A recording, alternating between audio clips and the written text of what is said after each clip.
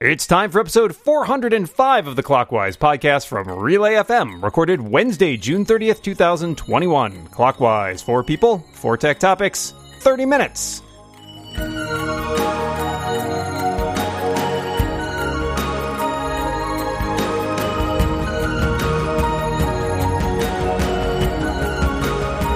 Welcome back to Clockwise, the tech podcast that's on-time performance is 99.9999999%. We're always on time.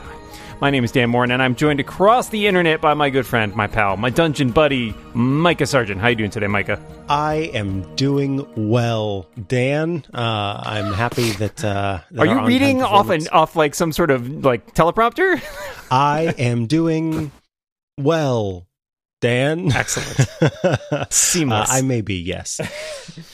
Well, this is the show where we invite on 2 fantastic guests to talk about 4 tech topics. To my left this week, it's the CEO and chief lackey of Rogue Amoeba. It's Paul Kafasis. Welcome back, Paul. Thank you. Did I get a promotion, though? Because it's actually just lackey. I know. I decided to bump you up there. You bumped me up. All right. After all these years, you deserve to be the chief lackey. Thank you. And to my left, it is a reporter at the Washington Post, as well as, according to her Twitter bio, a hopscotch enthusiast. It's Heather Kelly. Welcome back to the show, Heather. Thank you for having me. This is a delight. All right, I'm going to kick things off. My question is, how much do you still rely on email? Is it more of a necessary evil? Do you really use it a lot? Do you get a lot out of it? And what tools, if any, do you use to help you deal with it? Paul? So this is an interesting question to me because I think it reflects an attitude that a lot of people have, but I actually really like email. I don't get too much email. I get a fair amount of email, but I use it constantly. It's my preferred mode of communication for as much as it can be. It's way better than a phone call. Phone calls are gross. So I use email all the time. I'd say my email usage dropped probably about 6 years ago when our company moved over to Slack. So we send a lot fewer emails for work. But in terms of communicating with pretty much anyone that I can, I want to use email because the asynchronous nature of it means I can write something, send it, and get a reply hours or days later and deal with it then. So I don't know. I really like it. I use a bunch of spam filtering. I use some automated filtering in mail.app. And I am unapologetic about clicking the unsubscribe button on any sort of emails that, I don't want to be getting. So it works for me. But I'm interested to hear what other people think besides, obviously, your question has a little bit of a slant to it that I go the other way on. I use SparkMail as my mail client. I used Airmail for a long time and made the switch to Spark at some point now. I don't remember. And Spark works for me in terms of sorting the mail how I need it and me getting what I need. I'm also unapologetic about that unsubscribe button. Hit it all the time. And I don't really use email a lot for communication. Email is mostly the place where I am getting, notifications for different sites and accounts and whatnot. But there is still some work stuff that happens there. Most of it is in Slack. And I have a feeling this was prompted, brought up because of your use of Big Mail. And I also have been testing that out, and it's been interesting. I don't think it will be my mail app of choice either, though. So, yeah, tools, mostly Spark. What about you, Heather? When you said Big Mail, I thought you were talking about like the mail industry. Yeah, like Big Mail. I'm on Big Mail's payroll, let me tell you. I am not. I loathe email. I assume any email is one day going to end up in a deposition. And so I keep them short and boring. It's one of 3 ways Dan will try and ask me to go on the show. And, one of them usually works. But all my personal communications at this point are in, a messaging app of some kind or my mom leaving me a voicemail.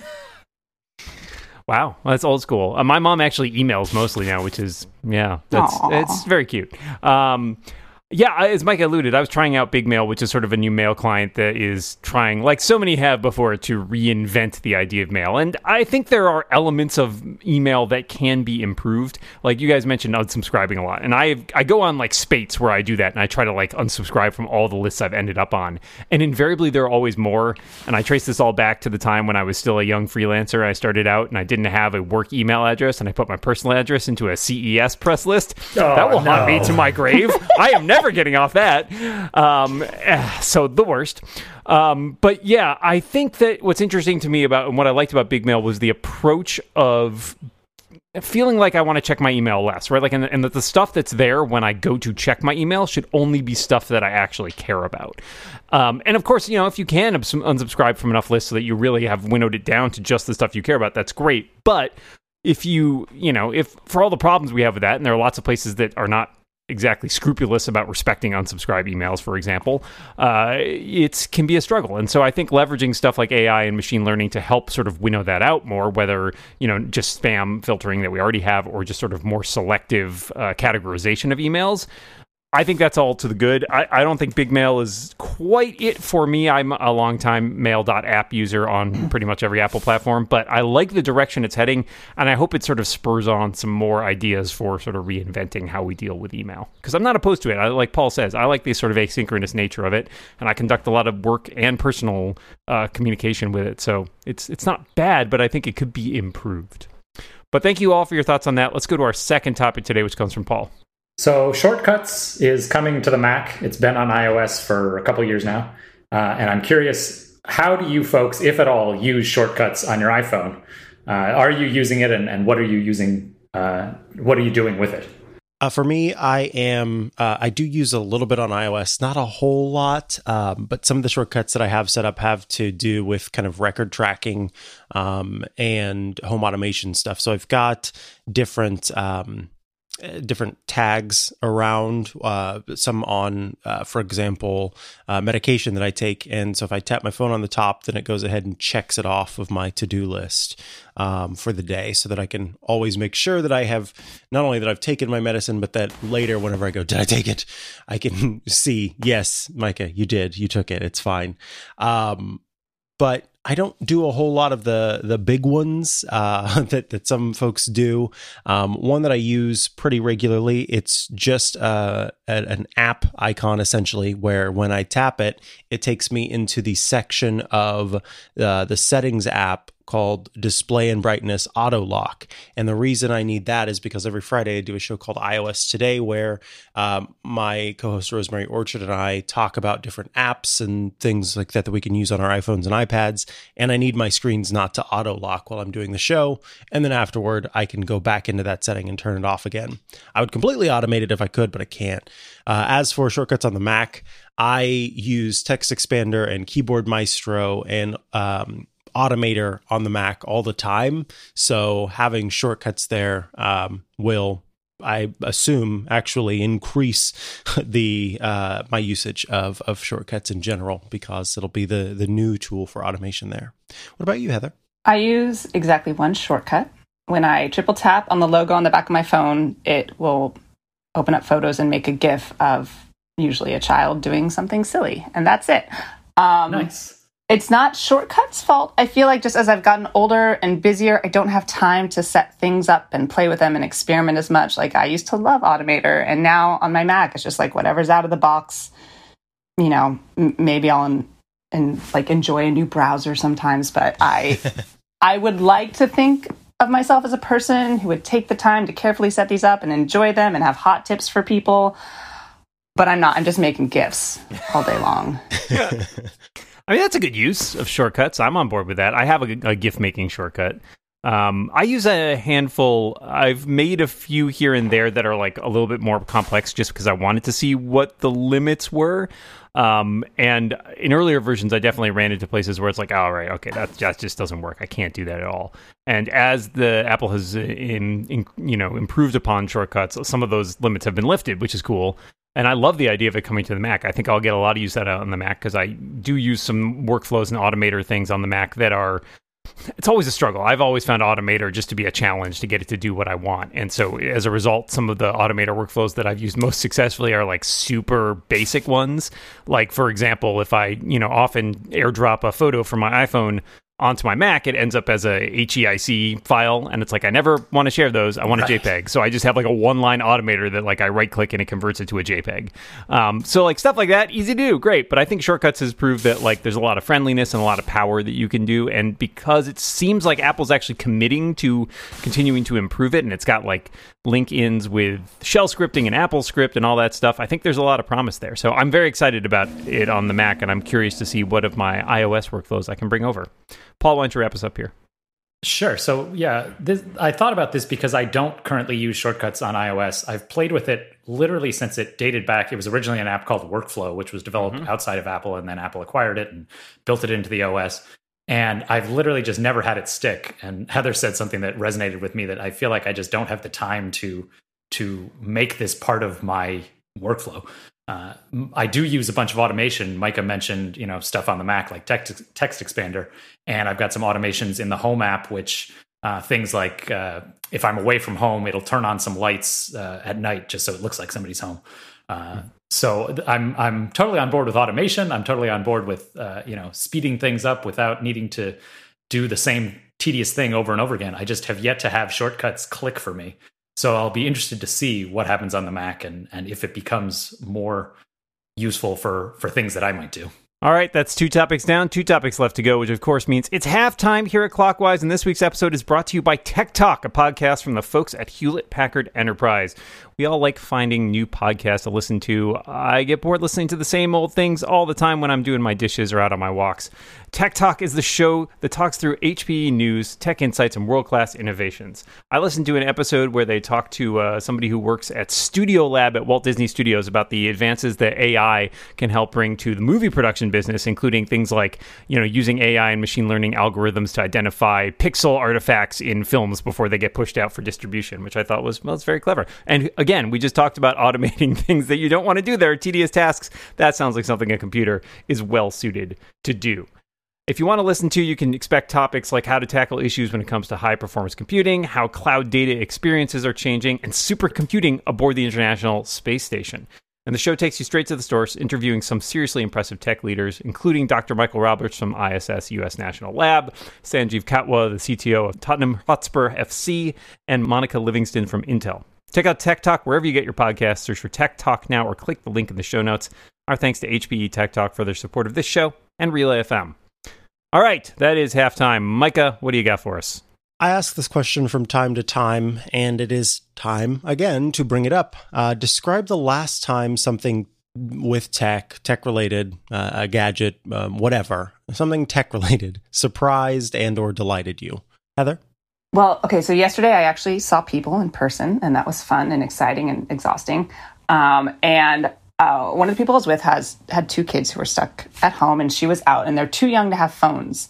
And so what she had done is she had set up Echo Dots with drop-in to replace a home phone. So if she needs to reach them, she just is like, drop in on my kids. And I thought that was like an ingenious solution to a problem I didn't know existed yet, but it makes sense. Like, you're not just going to give a kid like an iPhone to replace a landline. And I just thought that was awesome. That really gave me a kick. That's cool. I've been a long time Kindle user, and I enjoy reading books in my ebook reader, but I decided on a whim a couple weeks ago, seeing it was on sale, to buy a Kobo book reader, and I really like it. I actually think it's better than the Kindle in a lot of ways. In part, I think the screen is very pleasant. The typography, as I was reading it, it felt more like reading an actual book than my Kindle really did. And it's got this sort of, True Tone-ish feature where it adjusts the backlighting depending on the time of the day. So usually when I'm reading before I go to bed at night, it's like a warmer yellowy backlight as opposed to like a harsh blue backlight. And all in all, I found it a really pleasant experience, and it's got really great integration with Overdrive for getting stuff out of the library. So I'm very pleased with it, and I'm excited to use it more to read more books. Anything that gets me reading more books, I think, is to the good. Paul?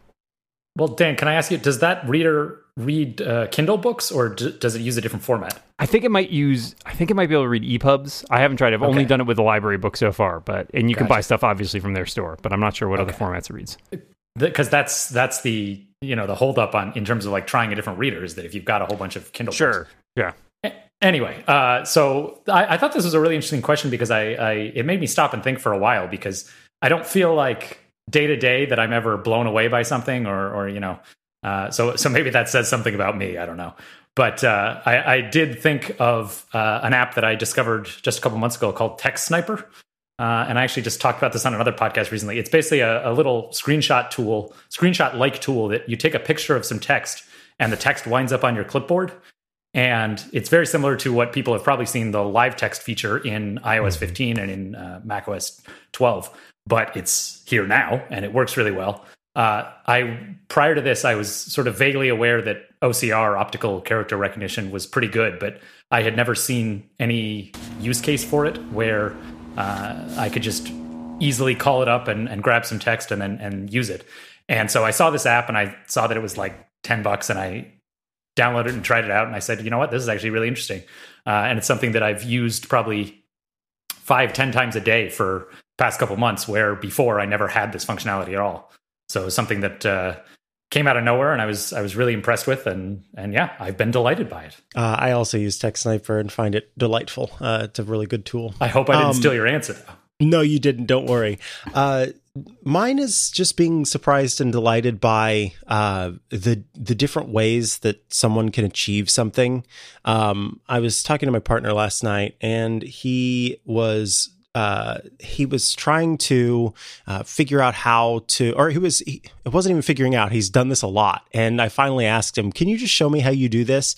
And so he had a character that he was thinking about getting he plays video games, and he was thinking about getting them some new clothes. And in order to show them both at the same time, he would have to, what I would call Photoshop, one photo where the top is shown and one photo where the pants were shown together, so that you could see the outfit together at the same time. And for me, I would literally go into Photoshop and do that if I needed to, take a photo of both of them and do that. But time and time again, he will very quickly put together these images, these composite images, and I've always wondered how he's doing it, because for me it would take a while in Photoshop. And turns out he has basically turned Snapchat into his photoshopping tool because of its ability to cut out objects inside of images. And so it's just delightful to see that you, like the TikTok folks who can edit video as they're creating video, versus me, who's old school and uses like Final Cut Pro to do it. I just love that there are multiple ways to do something, and people find their own way, and that it works for them. And sometimes it's frustratingly so much faster than the tools that you use, and you're just kind of blown away by it. So yeah, that was very much a surprise, and also a delight just to see that there are different ways of doing things. Alrighty, folks, let's move on to our final topic, which comes from Heather. All right. So yesterday, Twitter had like this little kerfuffle. It accidentally took away the chronological timeline for some users on, I believe, on desktops or computers. And then people were really upset. And then it made me think, like, we've had chronological timelines everywhere at first, and they're slowly taken away, and then we just accept it. Do we ever want like a completely algorithmic like social media experience? Normally I would say no, and now there's TikTok, which is all algorithm. What is your preference? How do you want to consume your social media? I wonder how much of this is a generational thing. Maybe just people who are used to it and like have never seen the alternative think like, oh, that's great. Yeah, it works for me. Like people using TikTok who haven't used other social media networks in the past. I assume there are people who want it because they keep doing it. And I can't, help but think, I don't want it. It's not the thing that I'm there for. The thing that I've always enjoyed about Twitter, and I do continue to enjoy Twitter, is being able to see what my friends are up to and the people I follow, like what they're thinking, what they're doing. And that has never been about the algorithm for me. I really could not care less what the algorithm wants to suggest to me at any given point. I find that frustrating. Instagram, too, is definitely one where it's like, I just want to see the pictures that my friends are posting. I find it annoying when I have to scroll back and all of a sudden it's giving me like all these other pictures from people I don't follow. So I understand why the social media networks like it. I guess my question is, are there users who actually prefer to consume their stuff that way? Because for me, I would choose the sort of reverse chronological order pretty much every single time. Well, you said something. I think you made a faulty assumption that they keep doing it because somebody likes it. I think they keep doing it because it's better for them. And you got to that at the end there. Basically, if you're using an algorithmic timeline, you can insert ads, you can increase engagement, and keep people using whatever service you've got longer than they would, where if you say, I follow 50 people and I want to see their photos, and when I'm done, and then you drop out of the app and you go do something else, that's not as good for Instagram because they don't get to show you as many ads. So I think I would bet that the vast majority of people want a chronological timeline, and we all put up with these algorithmic timelines. And I hate them, and they have definitely made me use social media a whole lot less. I follow a very small number of people on Instagram, and so I can, finish Instagram for the day pretty quickly. And when I do, I'm just done, and I drop out of it, and that works. But on something like Facebook, you can't really do that anymore. You have to just scroll and scroll and scroll and still miss stuff. And so I don't even recall the last time I logged into Facebook. And, it basically just scared me away. So I don't know. I don't know what number of people are getting scared away the way I was, and what number of people are engaging more the way I'm sure some big number of them are. But to me, the reverse chronological as a user is so obviously superior that it has to just be about money in terms of why they keep doing this. It's a kind of tough thing because with a service that is always and has always been algorithmic, I think it's fantastic. So TikTok, as the example that you gave, Heather, that's a perfect one. When I started, I was not expecting a chronological timeline, and it works how it does, and it's delightful that it seems to know what I'm into. And then for ones where, we started out with chronological timelines, I think that, ultimately humans are not fond of change and want what they have had. And with something like Twitter, it does make sense to do the chronological timeline because that's kind of what we go to Twitter for. And many of us are, or were, I no longer am, and I think a lot of people are into Twitter completionists, as they're so called, who read every tweet that's come since the last time they opened the app. But all that said, we talk about the reason that they do this to keep people in the app.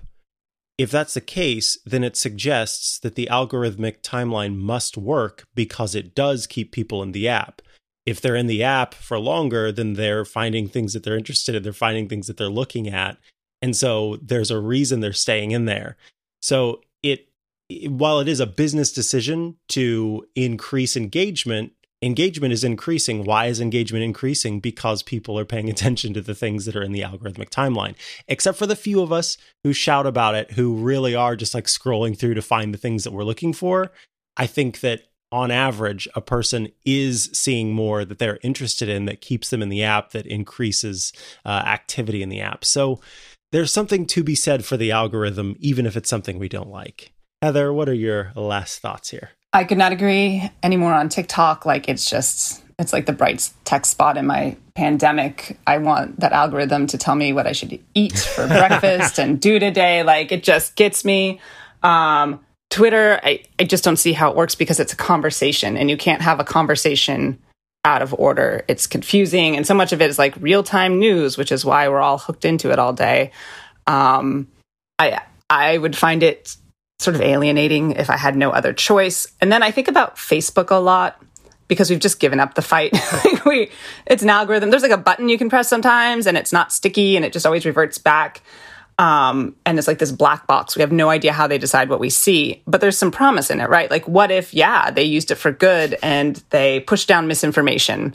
But I mean, if you look at Facebook now, that's obviously not working because that's where all the misinformation is spreading. So I feel like it had some potential there that has just never been realized. But also, I think the end result is that Facebook doesn't feel real time anymore, and it used to. Like, I would never go see a reaction to breaking news or something happening on Facebook. I would go see what happened last week to somebody's pet on Facebook. All right, that is our last topic. We got just enough time for a bonus topic, but before we do that, I want to tell you about this week's other sponsor, Discourse. Discourse was founded in 2013 by Jeff Atwood from Stack Overflow, Robin Ward, and Sam Safran. It's a powerful, flexible, open-source community platform where discussions are searchable, so you can find all the relevant details for your project.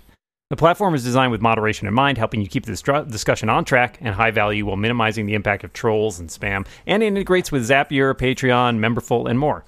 Everybody likes internet communities. We're all part of a community here at Relay FM. We have our listeners. We have our members. It's fantastic to be able to communicate with so many people over long distances from all sorts of different backgrounds and different places, and the internet is the thing that brings us together. Discourse offers a 100% 14-day free trial, and after that, plans start at $100 per month. And the folks at Discourse are giving Clockwise listeners 50% off your first 2 months after you start your subscription. Just go to discourse.org and use the coupon code RELAY2021 when signing up. That's discourse.org, code RELAY2021 when signing up for 50% off your first 2 months. And I also wanted to mention their new offering, Discourse for Teams. It's perfect for smaller teams or businesses looking to use Discourse to collaborate because it's a private, focused Discourse instance with added features, including a new sidebar, automatic icebreakers, team updates, and more to help teams work together more effectively. There isn't currently an offer code for the Teams offering, but plans start at $20 per month, and if you want to learn more about that, you can go to teams.discourse.com.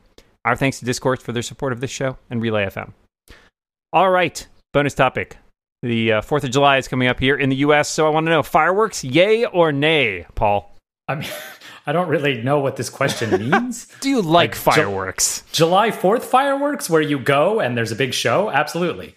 Fireworks like all of 2020, when it seems like that was how we were killing time in the pandemic at 1 a.m, and I live in the city and hear dogs barking and freaking out and get woken up by this? No, definitely not. When I lived in Missouri and growing up, we would go, as we would call it, I don't know if they called it that here, but we would go out to the country, which basically just meant out in the middle of nowhere, farm land, where my grandparents lived, and put on huge firework displays. And there's nobody around for miles, so you don't have to worry about disturbing people. So in those very particular situations, yay. But as a person with dogs who does not live in the middle of nowhere now, a very big nay. And that also comes from a horse. Heather, what about you? I will agree with everybody. Yay on 4th of July. Nay the past 4 weeks when it's been 24/7 in the middle of a very flammable state right now.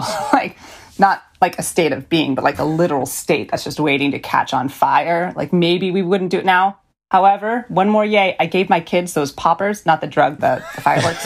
And they have just been enjoying the heck out of those. So yay for those. Wait, Heather, do you mean like the snappers that you like just throw at the ground and they pop? Whippersnappers? Yes. Yeah. As an adult, if you ever see a box of those, they're like 50 cents and it'll be the best 50 cents you can spend your money. A lot of fun. Those things are always great. I thought you were talking about the champagne poppers, and sometimes those ones will backfire and they burn your hand, and those are not fun. Oh, wow. Oh, and they litter. PSA. So. Thanks.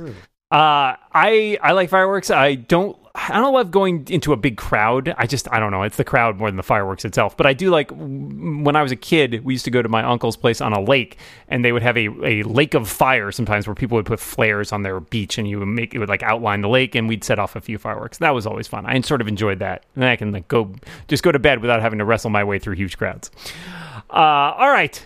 That is our show for today. All that remains is for us to thank our guests. Paul Kafasis, thank you so much for being here. Thank you for having me. And Heather Kelly, thanks so much for joining us. Anytime. And Michael will be back next week. But until then, we remind everybody listening out there, watch what you say. And keep watching the clock. Bye, everybody.